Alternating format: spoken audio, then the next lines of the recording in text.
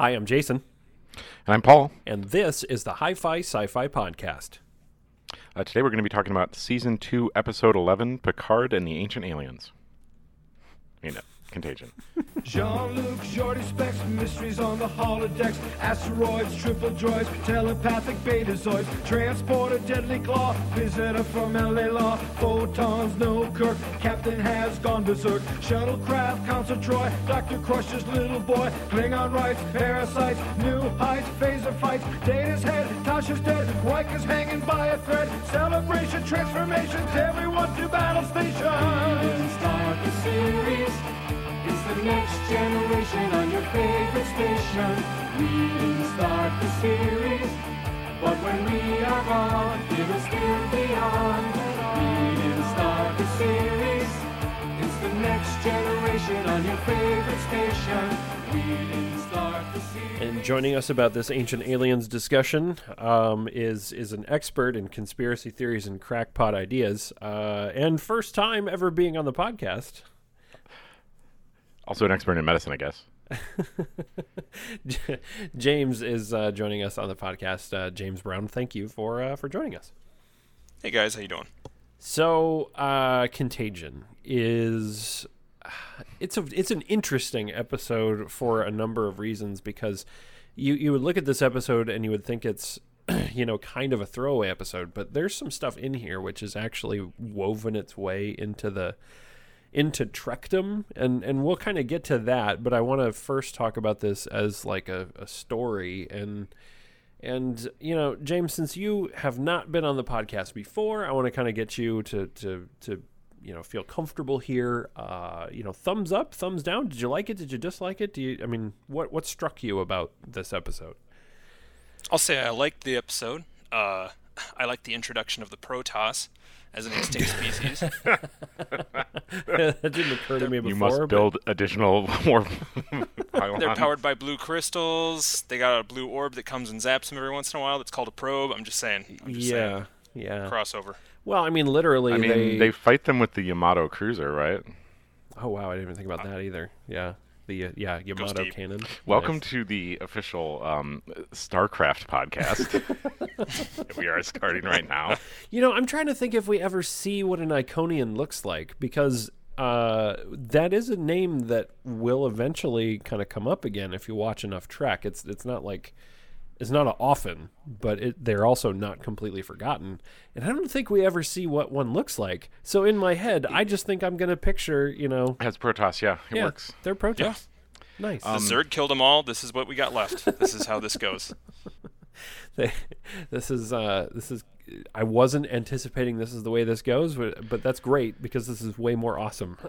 So, is that what drew you to this episode? Was the Protoss, or was that just a happy surprise when you started watching? I thought I would actually be of use in this one. It's called Contagion. I'm like, I was just about to ask that. Yeah. I'm gonna get my Dr. Sauce on, but no, it ended up being computer virus. As it turns out, Turns out unnatural selection is the one you wanted. Yeah, exactly.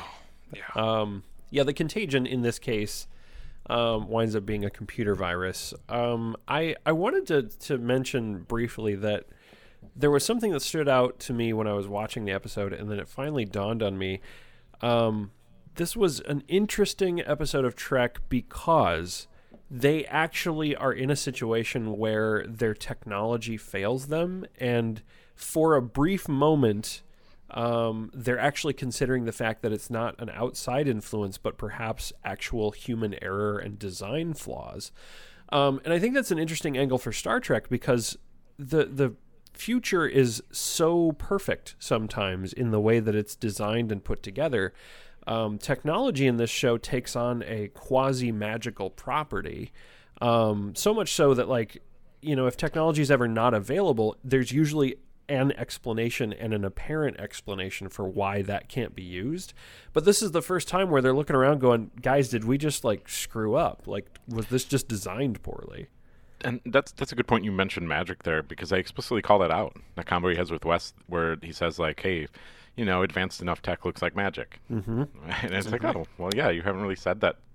in as many words to this point in the series, but it's a good thing to have on the table. Yeah. And I think it was interesting the way that they chose to portray Federation technology in this episode. And I almost wonder if they made that decision to maybe, I don't want to say dumb it down a little bit, but make them seem more vulnerable and more human in the face of this Iconian technology. Because even though this is a race of people which died out 200,000 years ago, it's supposed to be very apparent that they had stuff beyond anything that the Federation or modern Federation science has come up with, or the Romulans, or possibly the Klingons, because that's kind of the central point of this episode, right? Is first we think it's going to be the rescue the Yamato thing, and then not because that kind of happens. Which that scene when they meet the Yamato, I'm curious what you guys thought of that. Picard violates international law, risks intergalactic warfare to, meet up at a bar with his buddy. Hey. So it feels very Kobayashi Maru, right? It's the same sort of setup. We get a call from the neutral zone and you got to go in. And it raises a point that I've had in other ones, and I don't know if I'll ever get a satisfying answer, but a question of what the neutral zone is and who gets to go there and why and when. Because they keep painting in this picture of basically Romulan space. Because the Romulans are always on the side of hey, you're not supposed to be there. And then they always toss back well, neither are you. And the Romulans are well, we are. Deal with it. Yeah. And that's never dealt with, right? The Federation never says oh, why are the Romulans here? It's always just well, we're not allowed in, but let's just say they could do what they want. Yeah, I think what happens is we talked about this, I believe, in the episode which was called The Neutral Zone. The Neutral Zone, yeah. Yeah, this came up a bunch. Yeah, I mean, it is supposed to represent a buffer zone between the two empires. So effectively, if you were to picture a star chart that has this is charted Federation space and claimed Federation space, this is claimed the other side, this is claimed for the Romulan Star Empire. There's supposed to be this buffer strip between the two empires that's mutually agreed upon, that's basically no one goes here. That neither territory is supposed to have vessels operating within the neutral zone. And I think what always happens is the Romulans are lol, whatever, KK, because usually it is a Federation ship in the zone first, and then a Romulan ship decloaks. So it's kind of like one of those... I think the Romulans feel like they can take the moral high ground often because they're not the first ones to be there. But yet they're the ones who are constantly trying to lure Federation ships across. And it paints a picture of the whole place is blanketed with cloaked Romulan ships just waiting. Right, that's what it feels like, right? Freaking statistics. Yeah, it's Bayesian, right? Every time a Federation ship goes into the neutral zone, a Romulan ship shows up. Yeah. Right. Well, and I didn't specifically intend to go down this path, but I'm kind of glad we're there because you are kind of really bringing up an interesting point about Star Trek politics, which is you have one group which does not have this technology, this cloaking technology. Then you have another group which does. That creates a really weird power imbalance, and a power imbalance that they kind of acknowledge, but they don't really go completely whole hog into how grossly unfair that situation is in terms of gathering intelligence or operating covertly, or essentially the Federation has to basically operate out in the open all the time. And Romulans kind of get to do whatever they want because you don't know they're there until they decide to reveal themselves. Yeah. And from the naval perspective, right? It's submarines. Yeah, exactly. We're talking about submarines. And it would be there's this treaty that, and we won't go into huge detail, but there's a reason that the Federation doesn't have cloaking technology, and it's not, it's not because they're not smart enough to develop it. They just signed a treaty that said they wouldn't do it. And that's that kind of... comes up in... Man, does that come up in Voyager or Deep Space Nine? It comes up in one of them. Well, that's beyond the point. Beyond the point. Yeah, Deep Space Nine, I think. It's established within Next Gen. I'm just not sure how soon, because that's the crux of the 7th season episode with Will Riker's old captain and the experimental ship that they find with the experimental cloaking device.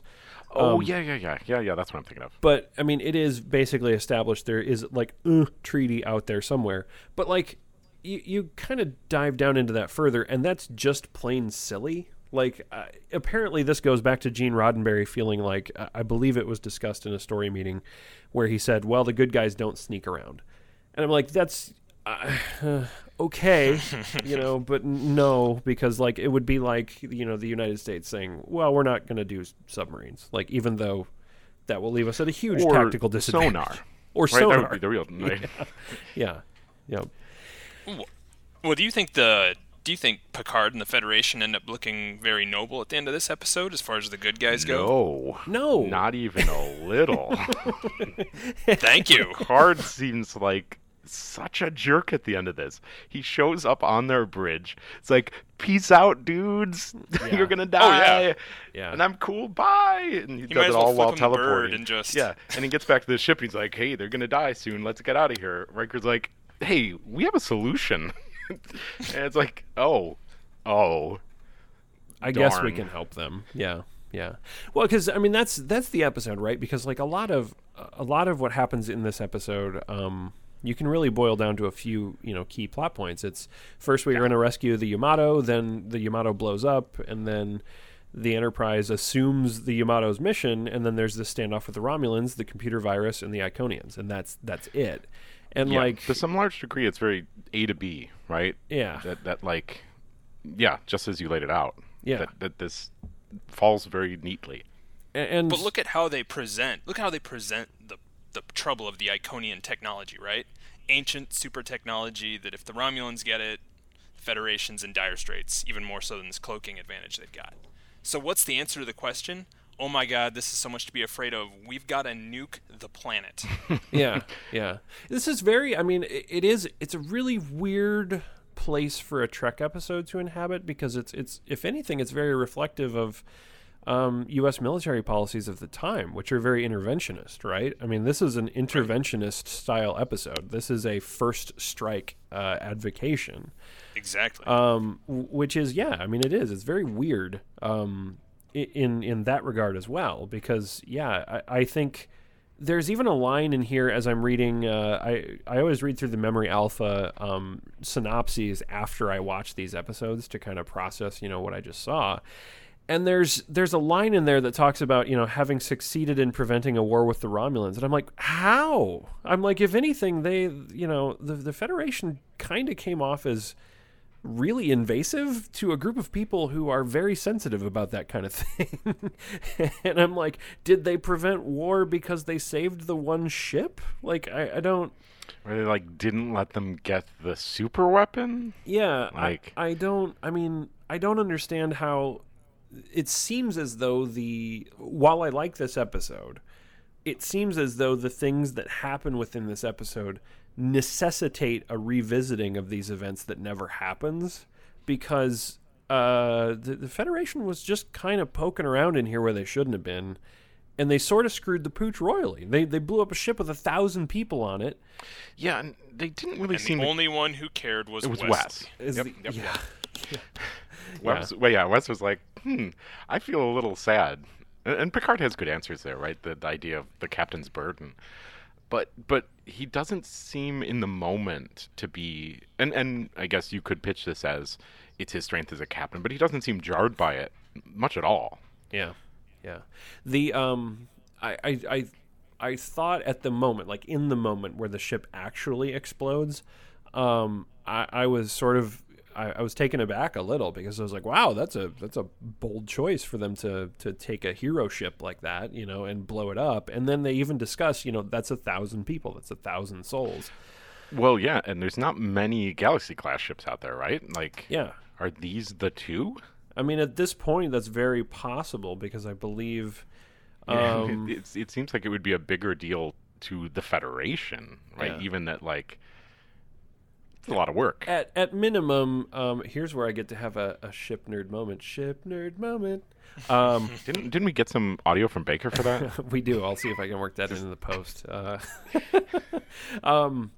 Theoretically, there would at least be one other one, right? Because He's got to build those ships in threes. Well, it's a Galaxy-class starship, and the class is always named for the first starship to roll off the assembly line of the class. So, theoretically, out there somewhere, there is a USS Galaxy.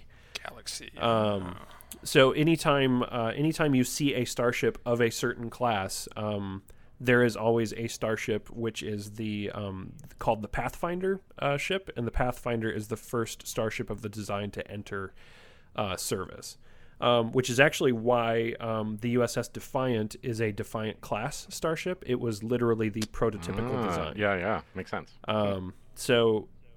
Which is kind of neat if you go back to all of the other starships, because the USS Enterprise, the original, was a Constitution class. There is actually a USS Constitution, I believe, somewhere. That sounds familiar. The Enterprise B was an Excelsior class. We all know the USS Excelsior. The Enterprise C was an Gary Gygax's ship, right? Yes, Excelsior. No, that's you're making a Stan Lee reference. Oh, yes. Oh.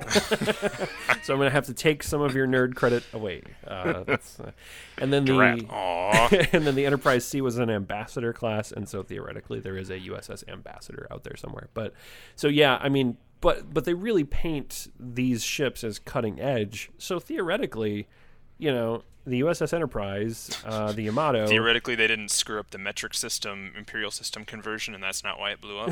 Yeah, exactly. Oh, boy. Exactly.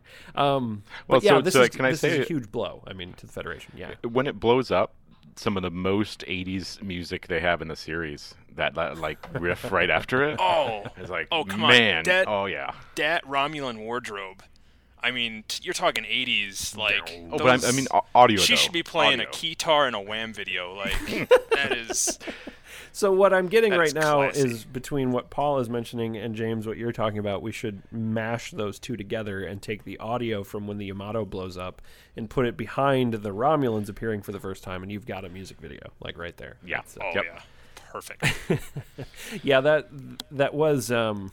It was like the symphony was apparently on break and they needed some music. So let's fire up a synth. And so does it move right into blowing up right into that West combo? That's how it plays out, right? I think there's very little time between the two. Yeah. There's one scene where the ship decloaks. Well, the ship. Yeah. Yes, they have that. Maybe they say there's a Romulan. Yeah. Yep. Yeah. And then they go, Picard goes, I want answers, 1 hour staff meeting, cut to staff meeting, and I believe it's following the staff meeting. So it's real close, yeah. Okay. Oh, yeah, that's right, because he uses... I want answers, not conjecture. Mm-hmm. He also...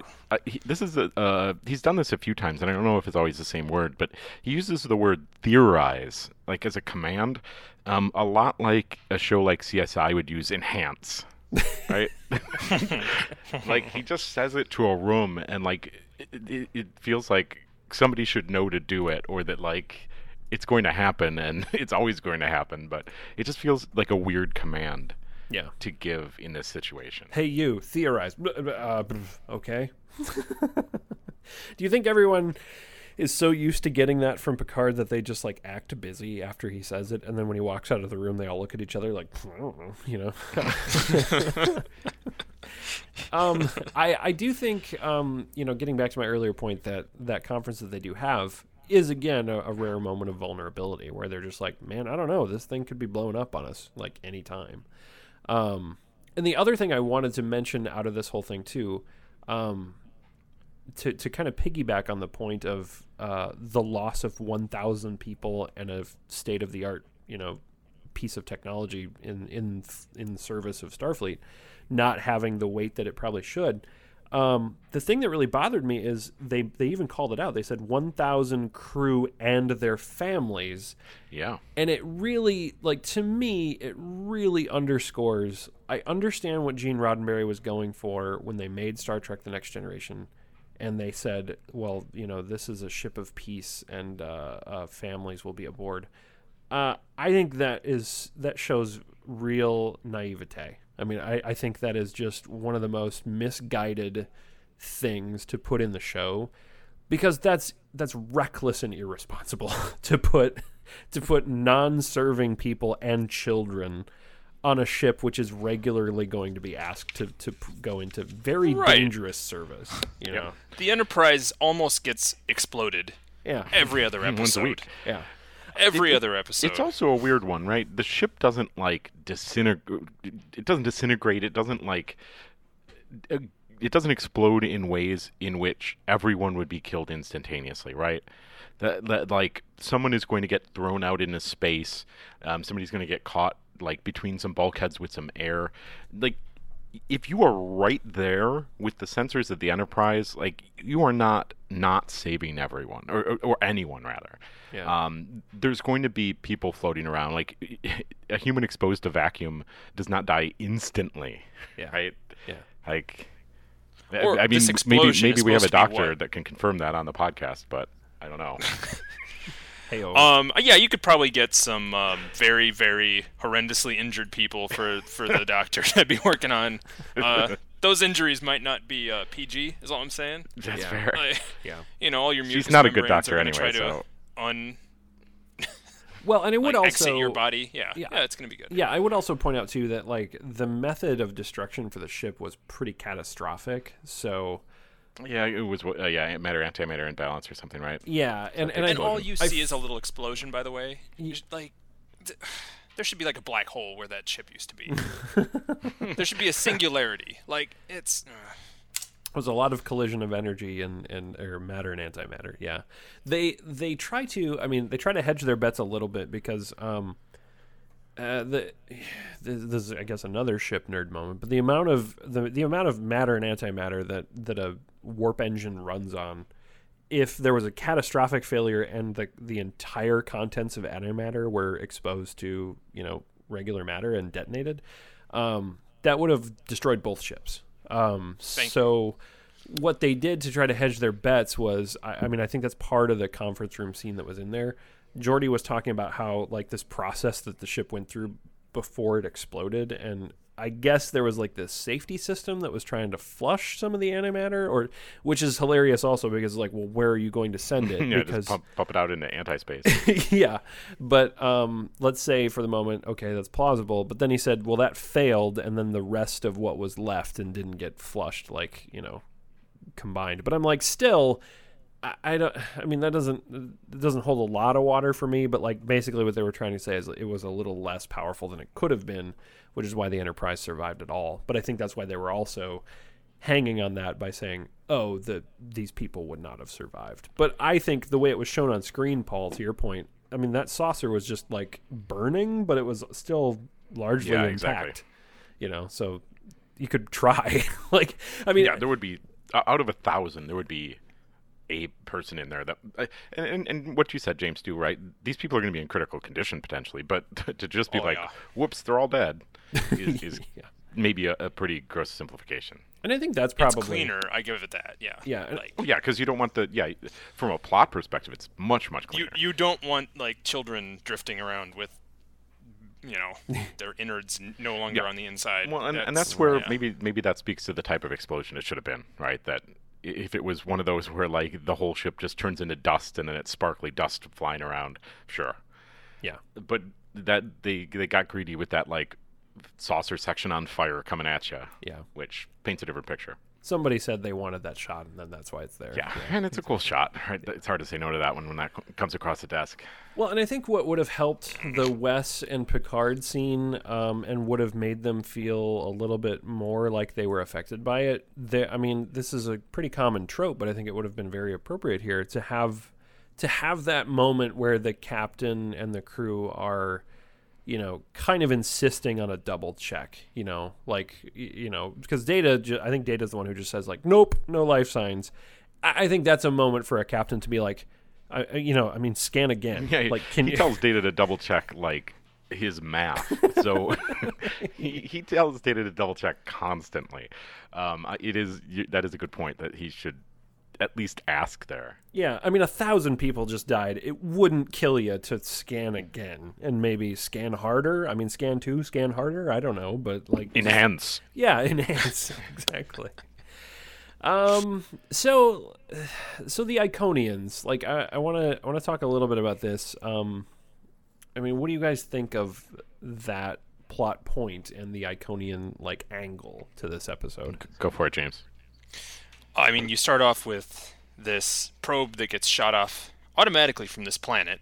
Yeah. And whether or not it's intentionally this way, it is aggressive as shit. Like, Yeah. Yep.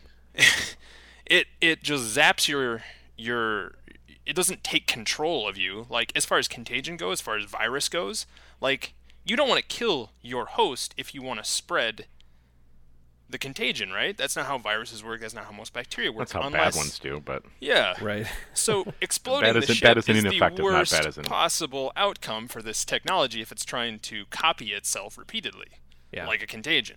So either it's accidentally aggressive, like too much, or it's, I don't know, it's poorly written, or Well, and I don't know. that's a really great point, because I hadn't even entertained that line of thinking until you brought it up.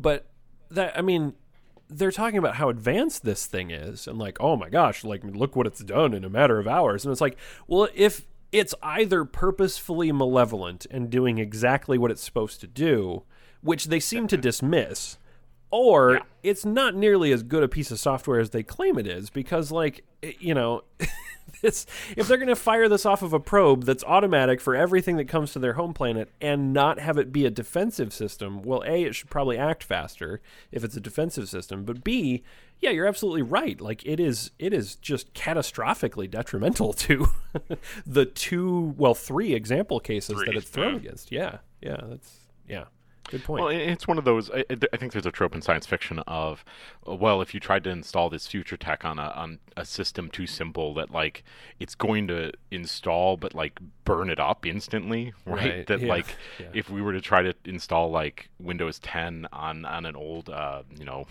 old 386 or something, that, like, it's going to work, but it's just going to work so hard that it destroys it. Yeah, And that's a trope that comes up a lot, and they always pitch this like, oh, well, it's so far advanced that it's magic, right? It's magic. That's fine. But it, when you start to dig into that too much, it's, I don't know, lazy writing to some degree. But the more because you it's dig not into actually magic, it is tech. It has it's to have still tech. internal rules. yeah. and sure, machine code, right? It's probably at the base machine code, but yeah, I don't know why it would do these things. Right. They don't make a compelling case for that, at least. Yeah, exactly. Yeah. And I think this is another one where I think I would have wanted more time spent in some, because, like, they don't ever have any answers about what the thing is. They just have the roughest of all fixes for the computer virus. I think it might have been kind of cool to spend more time with that, to actually figure out what it was supposed to be doing. Well, can we talk about the solution? Because I'm going to before somebody else says it. But the solution is, did you try turning it off and then on again? Oh, damn it! Yep, that's the solution. Like, they called tech support, and they were like, oh, did you try turning it on and back off again? And I think what's especially tragic about it, and they try to make this makes it into the episode, I think, to try to, like, not make the Yamato crew seem incompetent. But, like, that, you know, if that's all it was, it doesn't look great for the competency of the Yamato crew. But I think they say something to the effect of, like, oh, well, it's because they got the probe, man, and the probe gives you all the virus. Yeah, like, we just got, like, some ours of the was only virus. in the mainframe or something. Like, Yeah. Oh yeah. yeah. Now you're gonna want to unplug it and then wait 30 seconds. Yeah. And Oh, and how Wait is for it it to be acting up? flushed. How do you know that you've got the virus? It makes the lights flicker, Yeah. and it makes plants come out of the food synthesizer. oh man, was that the first time he's got an Earl Grey tea hop? It 'Cause is. It Wow. is. Okay. This is Because the he did it, and it was like, man, I don't think that's happened yet. Okay, so we're going to hardcore segue real quick into why this episode is important in the continuity. I mean, that's it. That's it right there. Right? That's one of them, right? I mean, this is Picard is the origination of his, what I mean, seriously, kind of becomes his catchphrase: "Tea Earl Grey hot." and you can see how it's a plot device here. Yeah. That is a terrible catchphrase. I mean, come on now. It's also the first episode in the series to mention Picard's interest in archaeology. Yeah. Which is a huge, like, part of his character. Yeah, it's the start of his polymathery. What? As he's considered a polymath, that he has a lot of hobbies and expertise in lots of different areas. Okay. I don't know if polymathery is a word, but it should be. I think I caught this on the second viewing. I didn't remember this until just now, but Geordie LaForge referenced Bruce Maddox in engineering. He name-dropped him. Yeah, he did. Name-checked him. This is the first appearance of the Iconians. This idea, the Protoss, this will be revisited in a Star Trek Deep Space Nine episode, season 4 episode, where an Iconian gateway is discovered all the way in the Gamma Quadrant, and a similar race to destroy it goes underway because the Federation tries to destroy it because it is actually occupied. It's functioning and occupied by Jem'Hadar soldiers. And these Jem'Hadar soldiers are actually rogue, and they are rebelling against both the Dominion and theoretically could strike the Federation. So does the Federation just destroy the pylon crystal so that the gateway doesn't work anymore? Right, exactly. You cut off the power source, and then that's it. It's just done. Yep. Well. So go back to your question about the Iconians too. So I think James had some good points. One of the ones I'm kind of stuck with is that Star Trek often, when they have to put down numbers to things, make up numbers that are more or less hyperbole. Right? That 200,000 years is a very, very long time, even for like space folk. That to talk about this culture, even as Picard sells it, like, well, their enemies throughout their history, even to believe that their enemies might still be around, or that there are legends of their enemies that are passed on, like, is unbelievable, right? The idea that any of the contemporary cultures they have here are maybe thousands or tens of thousands of years old, right? But they don't run into many groups that are 200,000 years old. No. And here's right, and the timeline doesn't make sense, and how they speak of them, demons of air and darkness. That's how a human race would speak about, like, an ancient magical predecessor, right? Yeah. That's not how a technologically advanced civilization would speak about a prehistoric or ancient civ. Right.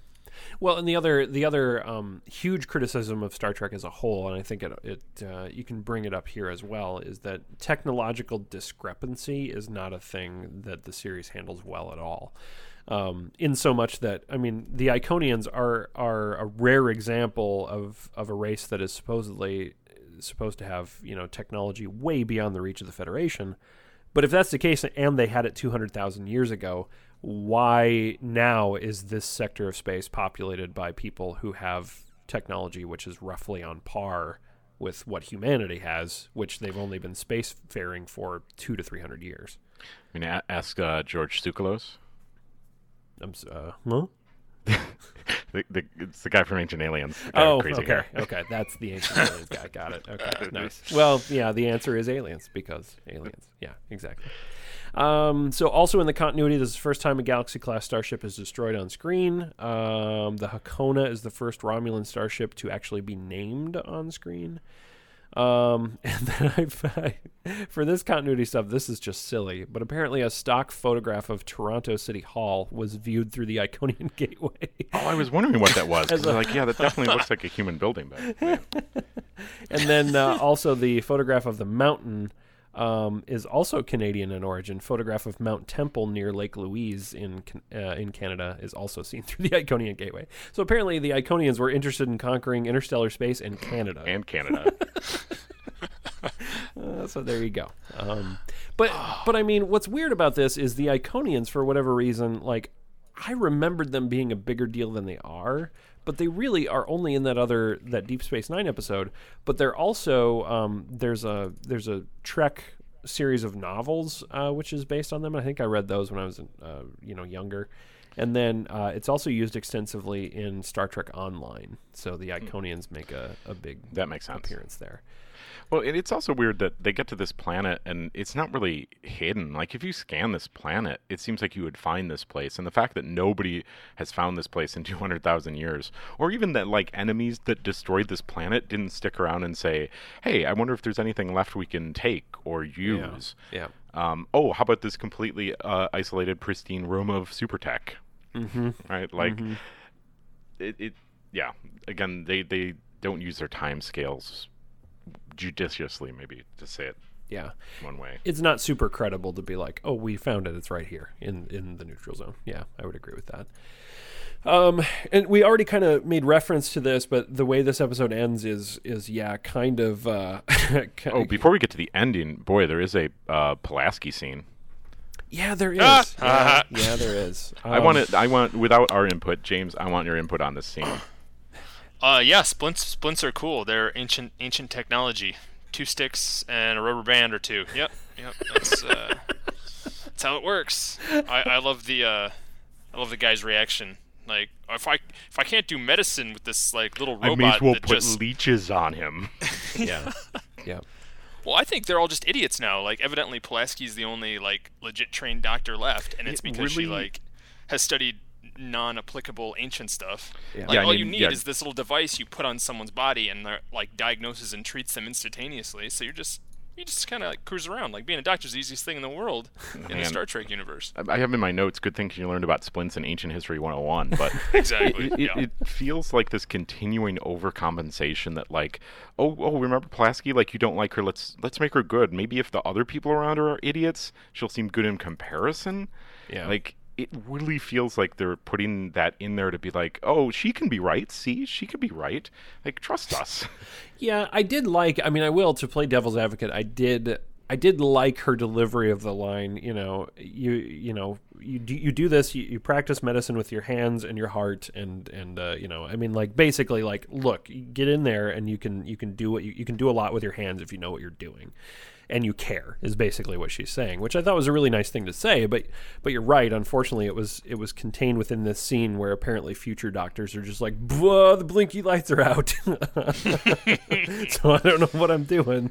And it like, and she's still so condescending in the delivery. Oh, just sure. Yeah. superior and smug and all her Pulaski goodness. Well, it reminds me very much of like the opposite effect of this happened in an episode of Star Trek Enterprise once, where like for whatever reason writers love to exaggerate that kind of crap, which is just like, a drastic shift in what people know or should know because of circumstance. And in this case, it's like, well, they're in the future. When would they ever have use for that?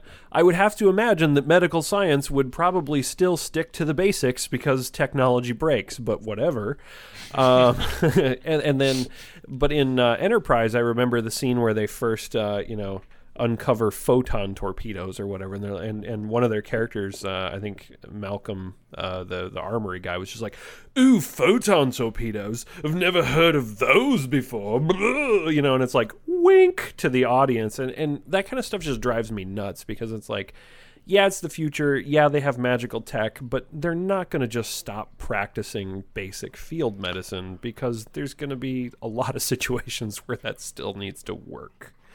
I mean, so much so that, I mean, we referenced a couple of things in Deep Space Nine, but I mean, the Deep Space Nine, like, war episodes, like, Julian Bashir is basically just in there, like, just sewing people together with whatever the hell he can find, so I mean, clearly this doctor on the Enterprise sickbay just didn't go through the same program, I guess. I don't know. It was pretty weird. Yeah, it was pretty weird. So yeah, the end of this episode, it kind of ends. Like, it ends pretty quickly, I thought.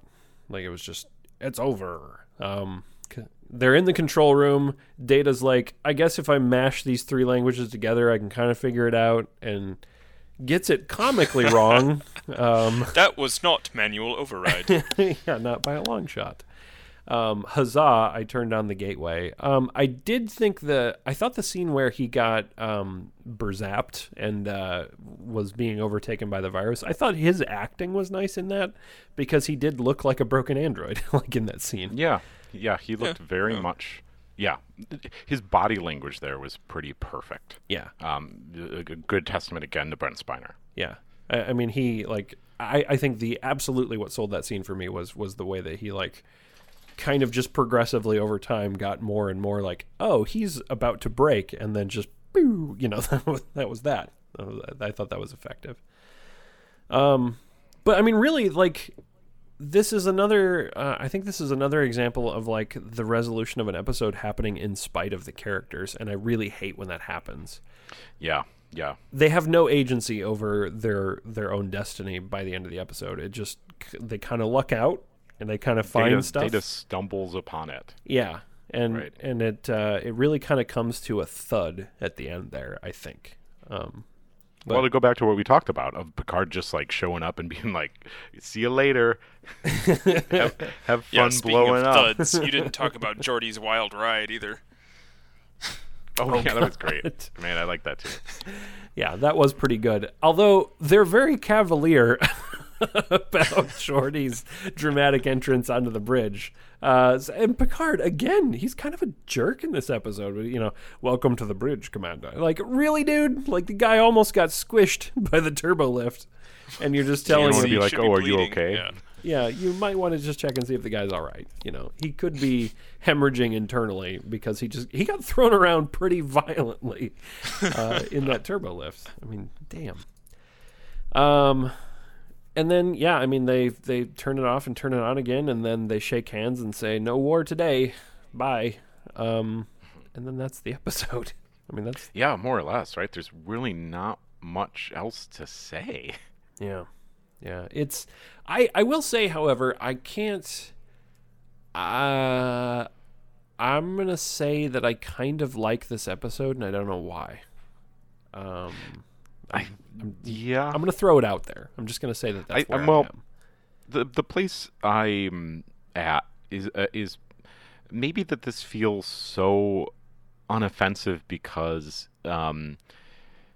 they don't really reach that far, right? They don't really do anything wrong. The things that are wrong are kind of comically wrong in a lot of places. Yeah. And it does just kind of flow, right? There's not a ton of plot problems.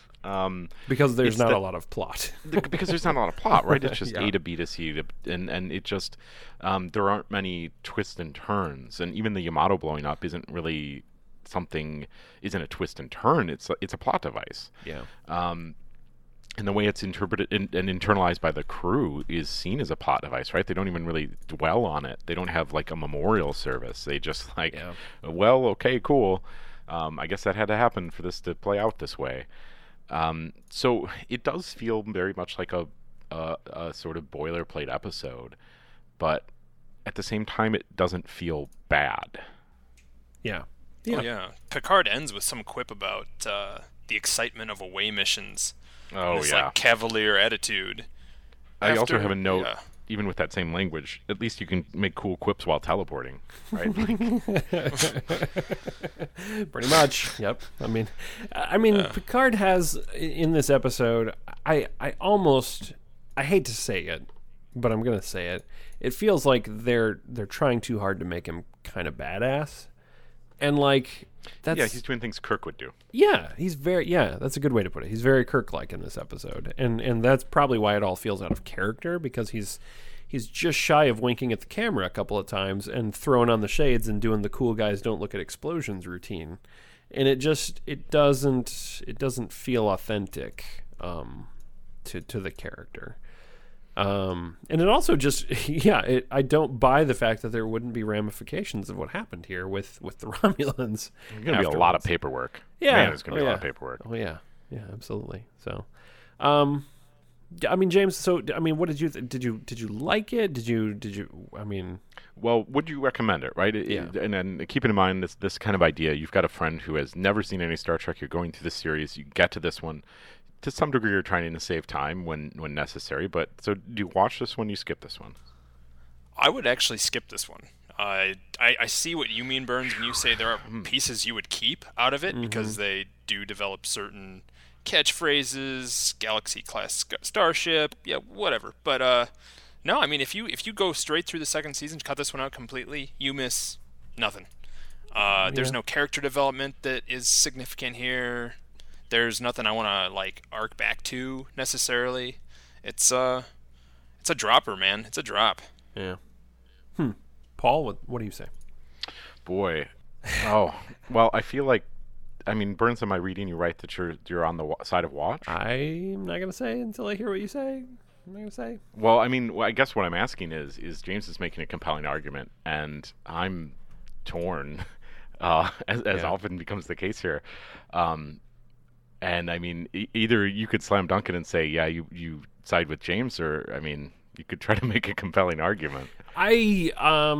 Well, okay, I'll get out there and I'll say I will say watch. However, I'm not going to begrudge anybody who says to skip it because it's kind of silly. But that said, it's I'm a fan of any episode where the Romulans appear. I think there's some good Romulan stuff here because they are doing what they do. This is kind of establishing the new norm for the Romulan Empire, which is to just hang around, wait for somebody to act aggressive, and then pen them, right? Like just pen them in a corner.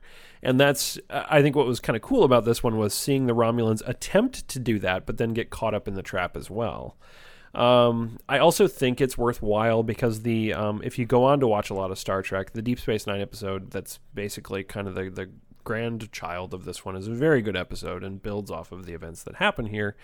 And I mean, the good that's in the episode, we spent a lot of time really bagging on this episode, but there is, I mean, all the characters are kind of doing what they need to be doing. Deanna Troy's even, quasi-useful here in a couple of situations. Geordi's very good here because he's trying to get to the root of the problem when he's not being thrown around a turbo lift. Data's really good in this episode, basically all the way through. So I mean, there is a lot of good stuff here. There's some goofiness that's attributed to season 2, but I think that there are so few and far between good, like honest to goodness, like decent season 2 episodes that this one is kind of saved by association, because it's not great, but it's certainly not as bad as most of the season 2 episodes, and it's actually kind of good. I mean, like when you get to the end of it, it's actually kind of decent because. I think the other important pickup here is Picard's passion for archaeology. And I mean, that is a thing that they keep. And I almost wonder if maybe they made him too daring because they were like, well, he's like Space Indiana Jones. And I think they kind of dropped that because they realized he was more academic than wielding a whip and a pistol. But that's a lot of good points. And maybe the most compelling one, that archaeology aspect at the end that does keep coming back, right? And I don't know when the next time it comes back. I think it's much, much later where his old professor comes back. It's a hook for the episode with Vosh, which I think is a season 3 Captain's Holiday. Right. It's regularly involved in a lot of episodes where the Enterprise gets an assignment or it can I mean, it sways him a lot. I mean, I won't say it's like every week, but it'll usually make an appearance once a season or so. Yeah.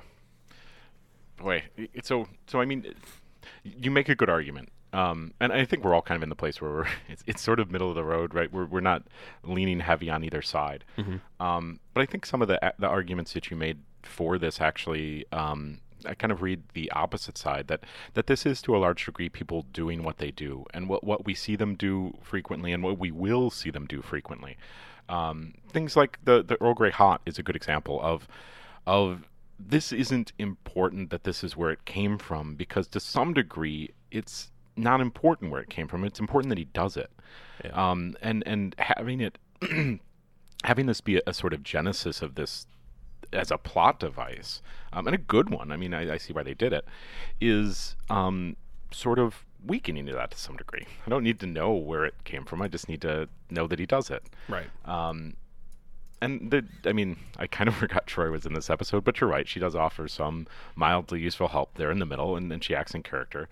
And Brent Spiner is good, and Geordi is good. Riker has his moments. The Romulans show up, but I would argue they don't really do a ton. Again, it's about agency. Neither ship really has agency here. Yeah.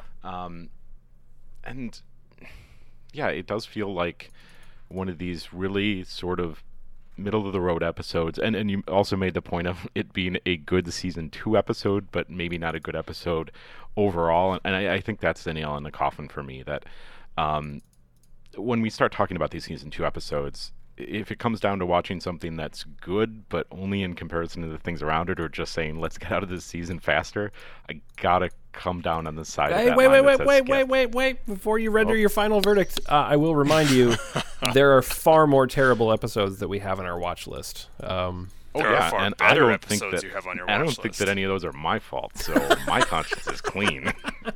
Okay, fine. So skip it by a vote of 2-3.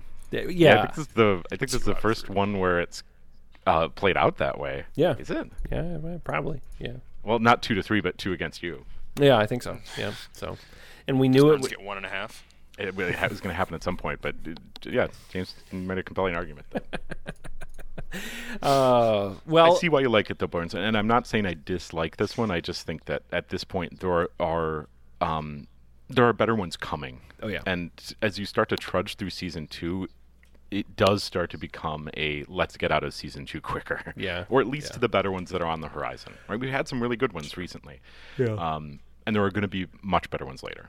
Well, it's probably not the Royale, which is our next episode we're going to talk about, but we'll get to that. But I think that pretty much puts a pin in this one. So, James, did you have fun on the show? Yeah, it was a good old time. I'll be back shortly. Do you have? Just gotta get invited. Yes. Do you have anything on the internet or anything out there that you would like people to be made aware of, or would you like to remain forever mysterious? This is your chance for shameless self-promotion. Nope, I'm just a fan of the show. Very nice. Okay. Well, James, thanks again, and until next time, I'm Jason.